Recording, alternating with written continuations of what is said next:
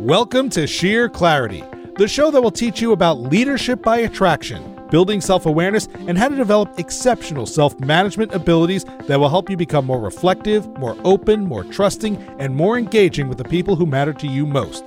In other words, make you a better leader. Head on over to sheerclarity.com where you can learn more, subscribe to the show for free, and connect on social media. And now, here's your host, J. Kevin McHugh. Hey everyone, welcome to Sheer Clarity today. This is J. Kevin McHugh, your host, and with me is my producer, Matthew Passy. I don't know if you listened to the last episode, but we were kind of rolling down the stream at a high rate with this whole idea of listening to your inner voices and getting an understanding of what's there. I sort of launched into this idea of voice dialogue and what it's about. I wanted to just expand on it and sort of continue that conversation today. And I want to end up more at the end with some practical ideas. Like, I know you're leaders. I know you're busy. I know you're running at a high rate of speed. But I want to make sure contextually you know what the heck we're trying to do here. I'm trying to give you some idea and some way, some language, some model, some kind of technique for you to get a little more familiarity with what's going on inside you, how you're wired. Because if you don't know, you are just going to go behave and do things, and you're going to have no understanding of how that happened, why that happened, where that came from. And that's not good. If you want to be a super duper leader by attraction, you exhibit a certain level of calm, a certain level of control, and people sort of have confidence in you because there's something about you. You seem just to have your act together. And it's not in this outgoing sort of crazy, make a lot of noise way. It's just there's a quiet power. There's a quiet confidence because you don't seem to need to use it. You just are present and you're engaged and you're capable of listening. All of that requires you to have the kind of emotional intelligence where you're highly self-aware. And you're decent management of what's going on with you. You're not afraid to look at your weaknesses. You're not afraid to sort of come clean with where you're good and where you're not good. But you're just got this comfortable, peaceful composure that people respect. Then on top of that, of course, I don't want to make it all about just pure personality. You're knowledgeable. You're wise. You have wisdom. You have competencies. But you put all that together and it's people just enjoy your presence and they'll follow you because of who you are and how you roll. That's what this topic is about, is just giving you a little better granular understanding of how to manage your internal headspace and what's going on up there. Speaking of people with internal headspace, my producer, Matthew Passy, has an amazing head filled with space. Yeah, that felt very complimentary. There's a big empty void in there is what I think Kevin just alluded to. I have to finish because it sounds so bad. I have to finish. And that space is not just filled with nothing. It's filled with everything. Ooh, yeah, I'm not everything. Sure. I think that shot came up a little short there. Bad recovery, yeah.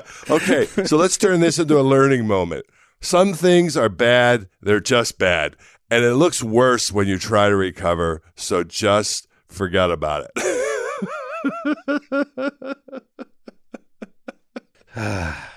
Can't wait to talk about what my inner voices are saying during today's episode.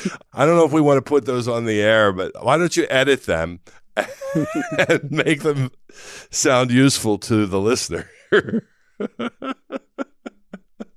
What? Just say something. Nah. Tell them what's going on. I'll leave you out there dangling for a few minutes. Yeah, thank you very much. Good to be here today, Kevin. It's good to be here. I'm not dangling. Dangling suggests that I'm not moving. That's not what I'm feeling. I'm feeling total free fall. Flopping around on the deck of the boat. Out of the yeah. For some reason, last night, I don't know why. Every once in a while, I find this is odd, but one way to go to sleep is looking at YouTube fail videos. And everybody does. And I looked at rock climbing fails, and it's perfect because that's precisely what I'm feeling right now. Well, I'm waiting for the rope to catch me, and hopefully it catches before the rocks at the bottom. And then some of these rock climbing fails, that's what happened, like inches The rope catches. I'm sure when the rope catches, that doesn't feel good either because it's whacking your belly. Anyway, we digress. I was trying to give you some time to sort of figure out what the heck you're going to say because your space up there is filled with opportunity.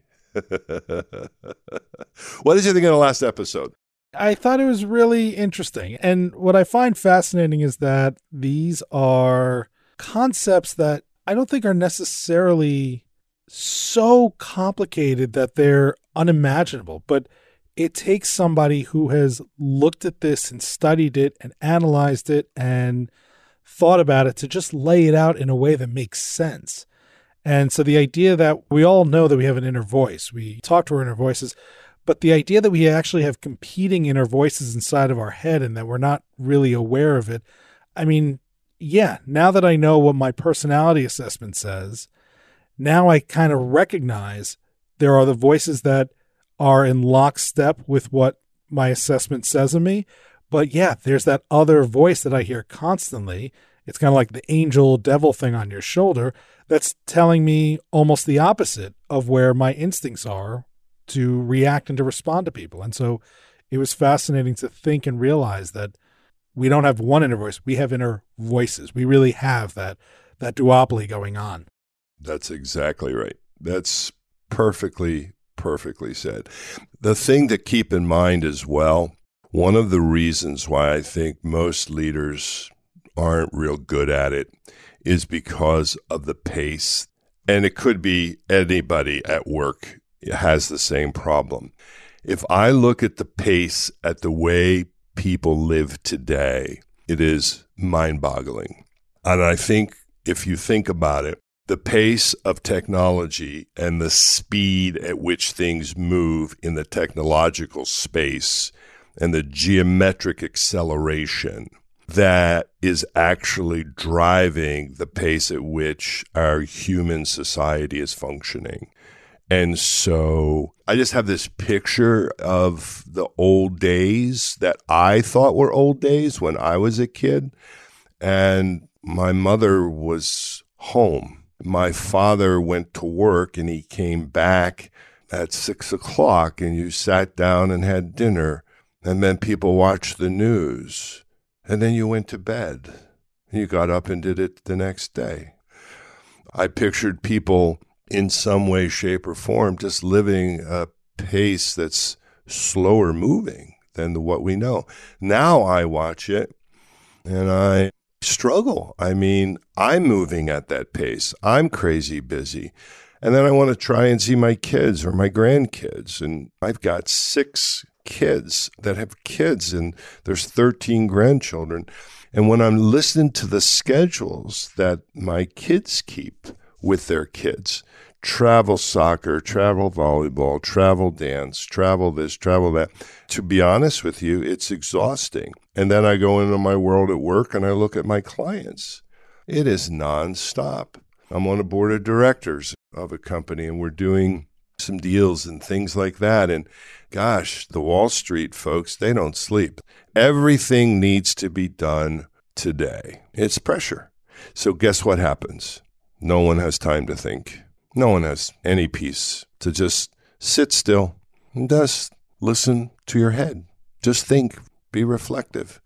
I think this is a real problem. And this is why this whole idea of listening to your inner voices, I mean, we're talking about it and as you just said, makes sense to you.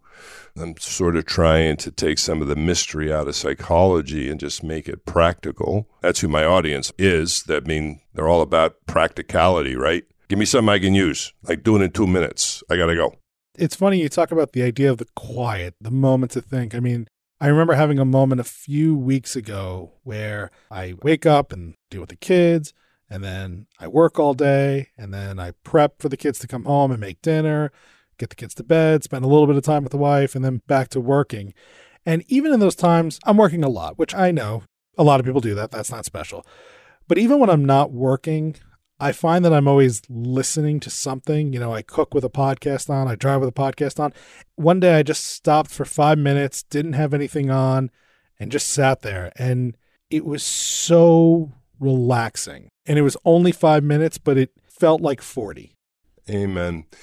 If you're listening to this episode, just independently of what we're going to talk about today, do yourself a favor. Take a look at the rest of your week and go to your calendar and put an appointment with yourself on it. If you don't have one already, make an appointment for an hour and go do nothing. It's actually an hour to be. Plan it. And what that means is your device. Take your Apple Watch off. Take your cell phone. Put them in the car. Lock the car and go walk. Find a bench and sit. And then go back to your car and plug back into your life. Do it at home. We put our phones on silent, but guess what? If I really want to have a space of quiet, it has to be off because that notification window goes off, and you see the light from across the room and like Pavlov's dog. I can't even stay focused in the conversation because I wonder if that's so-and-so getting back to me. My wife said something revealing the other day with the way she regards text. If she sends a text to someone, she will not leave her phone because she believes that in the world of text, if they get your text, then they're expecting you to respond back. Immediate gratification and satisfaction. Her idea of me, I'll send a text and walk away. So how can you do that? She brings the phone in every place she goes because she's in a conversation with someone. And her expectation is, no, if you send a text, you have to sit there and look at it because they might text you back. The idea is, if that is how we live today, it's going to take an extra special, super intentional conscious effort to give your space, create a space of being. There is no doing allowed. It's being. And only in a being moment are you going to hear the inner voices that are several layers below the surface. We talked about the surface in the last episode, right? I can see what's floating. I can see what's on top. But where's the good stuff, right? Where's the good stuff? It's way down below. And there's a lot of conversations going on there about parts of you that you may not be familiar with. And if you don't get familiar with them, they're going to be actively controlling and influencing how you behave out at the surface. If you don't know what the heck that is, then you don't have any chance to control it. And in the conversation we were having, we were talking about the different kinds of voices and the different kinds of selves, sub-personalities, energies. So I guess we should continue. I want to put a few more things out there for folks to sort of give them a grip on this stuff. I think we made our point. Please give yourself the gift of quiet time alone. Second version of that is if you're in relationship, a committed, loving, caring relationship, that would be a mutual gift to give each other. And as busy parents, as I watch all my kids, that's really hard to come by. And by the time everybody's been put to bed, man, you don't even have a whole lot of energy for each other. But you know what? Be in the same room together and turn everything off. No TV, no phones, no iPads, and just sit there. Be present. Maybe you might even have a conversation. So I'll stop. Sound like a we went from a business podcast for leaders to love relationships. Let's not do that.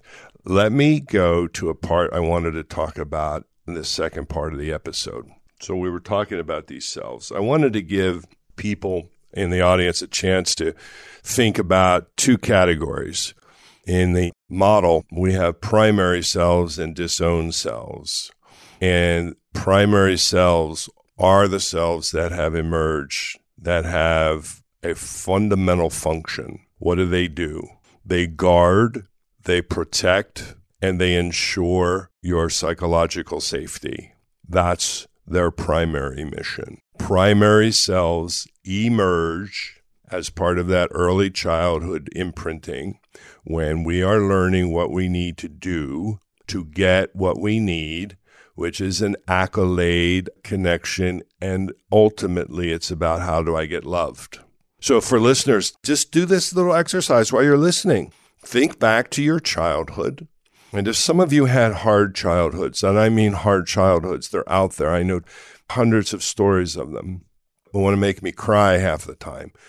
No matter how difficult, no matter how hard. Or if you had an idyllic childhood, doesn't matter because your psychological selves were still looking for the same things. We were all looking for it, every one of us. It's built into us. We're looking to be held, comforted, and loved, period. So even if you're a big badass hedge fund billionaire on Wall Street, you're listening to me, you got the same stuff. You know it, and I know it.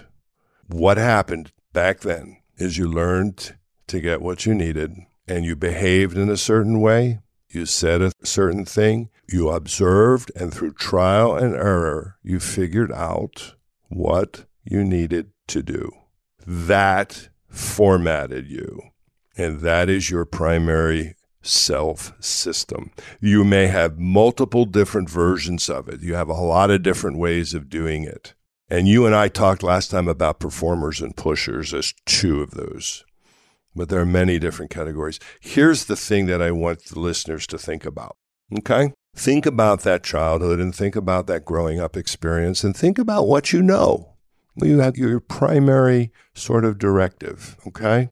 For every one of these primary energy patterns, primary subpersonalities, whose sole goal, fundamentally, well, it's not their sole goal, it's one of their primary goals, is to get you what you need and to protect you from harm. For all of them, there's something called a disowned self. In order for you to become primary in one thing, you had to disown, put away, hide, and underdevelop its opposite. So it becomes an energy that is, in the Jungian terminology, sometimes I think they refer to it as the shadow. It's your shadow self.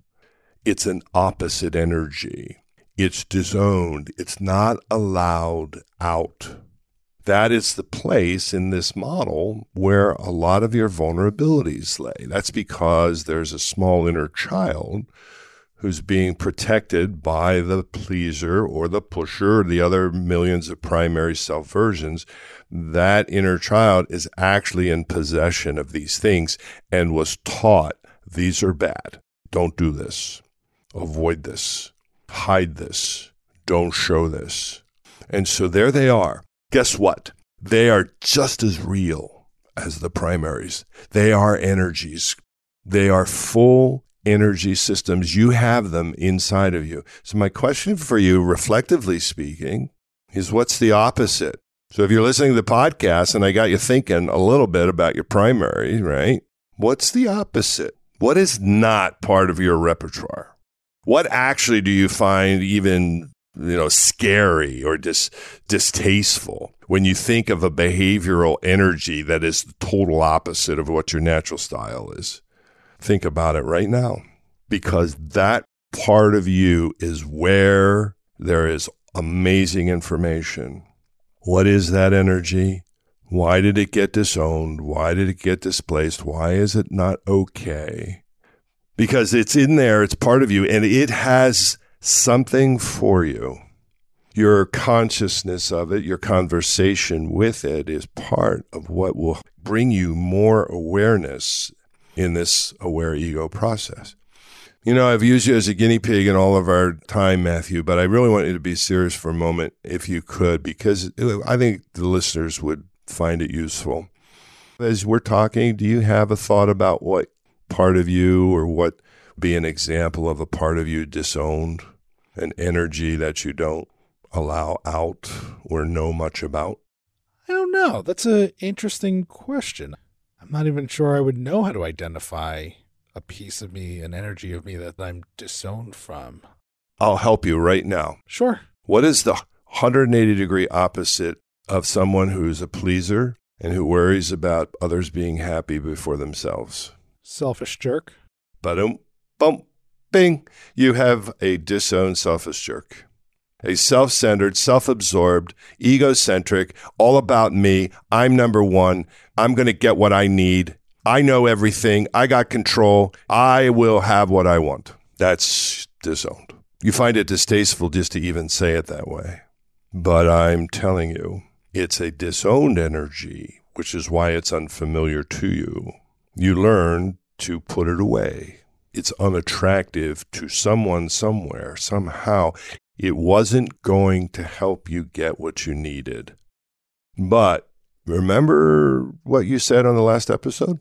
When we're talking about inner voices and you walked away from an encounter, and sometimes in the post-analysis, you will say to yourself, you know what? I should have told that guy, blah, blah, blah. That was your other energy. He was not available at the time at the point of contact. He was disowned. He doesn't have a space to come out, but he was there. And all we're saying, as we sort of get to the closing of this episode, is I want the listeners to, this whole 2 episodes on inner voices, I really want you to spend some time quietly, setting aside a chance to sit down in a park or in your car. I want you to turn things off, and I want you to maybe close your eyes. It's not meditation in the traditional sense, because I want you to be aware. And I want you to be aware of these energy patterns, primary, thinking about them. Who are the natural folks who are running my life, running my show? And what do they do for me? They protect me. And I want you to think about the opposites and see if you can locate a sense of what's going on. Opposite energy, disowned. And I want you to become more acquainted with what's disowned, because it's disowned for a reason, but it actually may help you because it has an energy you're not used to. It has an energy for you. It has a gift for you. It has something for you. And for the pleaser, it could be, I'm going to set a boundary for Matthew. I normally don't because I'm worried about what people will think or somebody's not going to be happy, but not this time. I'm going to give him something that he needs before I give something to somebody else. I will actually be first this time. I'll probably be uncomfortable with that. That's right. Just have fun with it.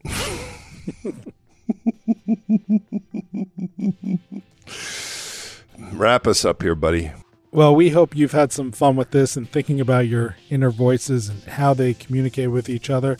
But in the meantime, if you have comments or questions or you want to give us feedback, like we said last time, if these discussions have triggered something inside of you, we want to know. We'd love for you to share that. We can keep it anonymous or we can say who you are. Head to sheerclarity.com. There's a comment box right there, or you can email us directly, kevin@sheerclarity.com. Again, we can keep this completely anonymous if you don't want the world to know that it is you that we are talking about and responding to. Also, if you haven't been to sheerclarity.com, you can find show notes related to these episodes. You can subscribe to the podcast on your favorite podcast app, and you can connect with us on social media. Been getting some great traction on the Facebook page and on the Twitter feed, and of course on LinkedIn. And of course, you can find a host of other incredible resources that will help you gain sheer clarity as you become the consummate leader by attraction. It all happens at sheerclarity.com. He's J. Kevin McHugh. I'm Matthew Passy, and we will see you next time on Sheer Clarity.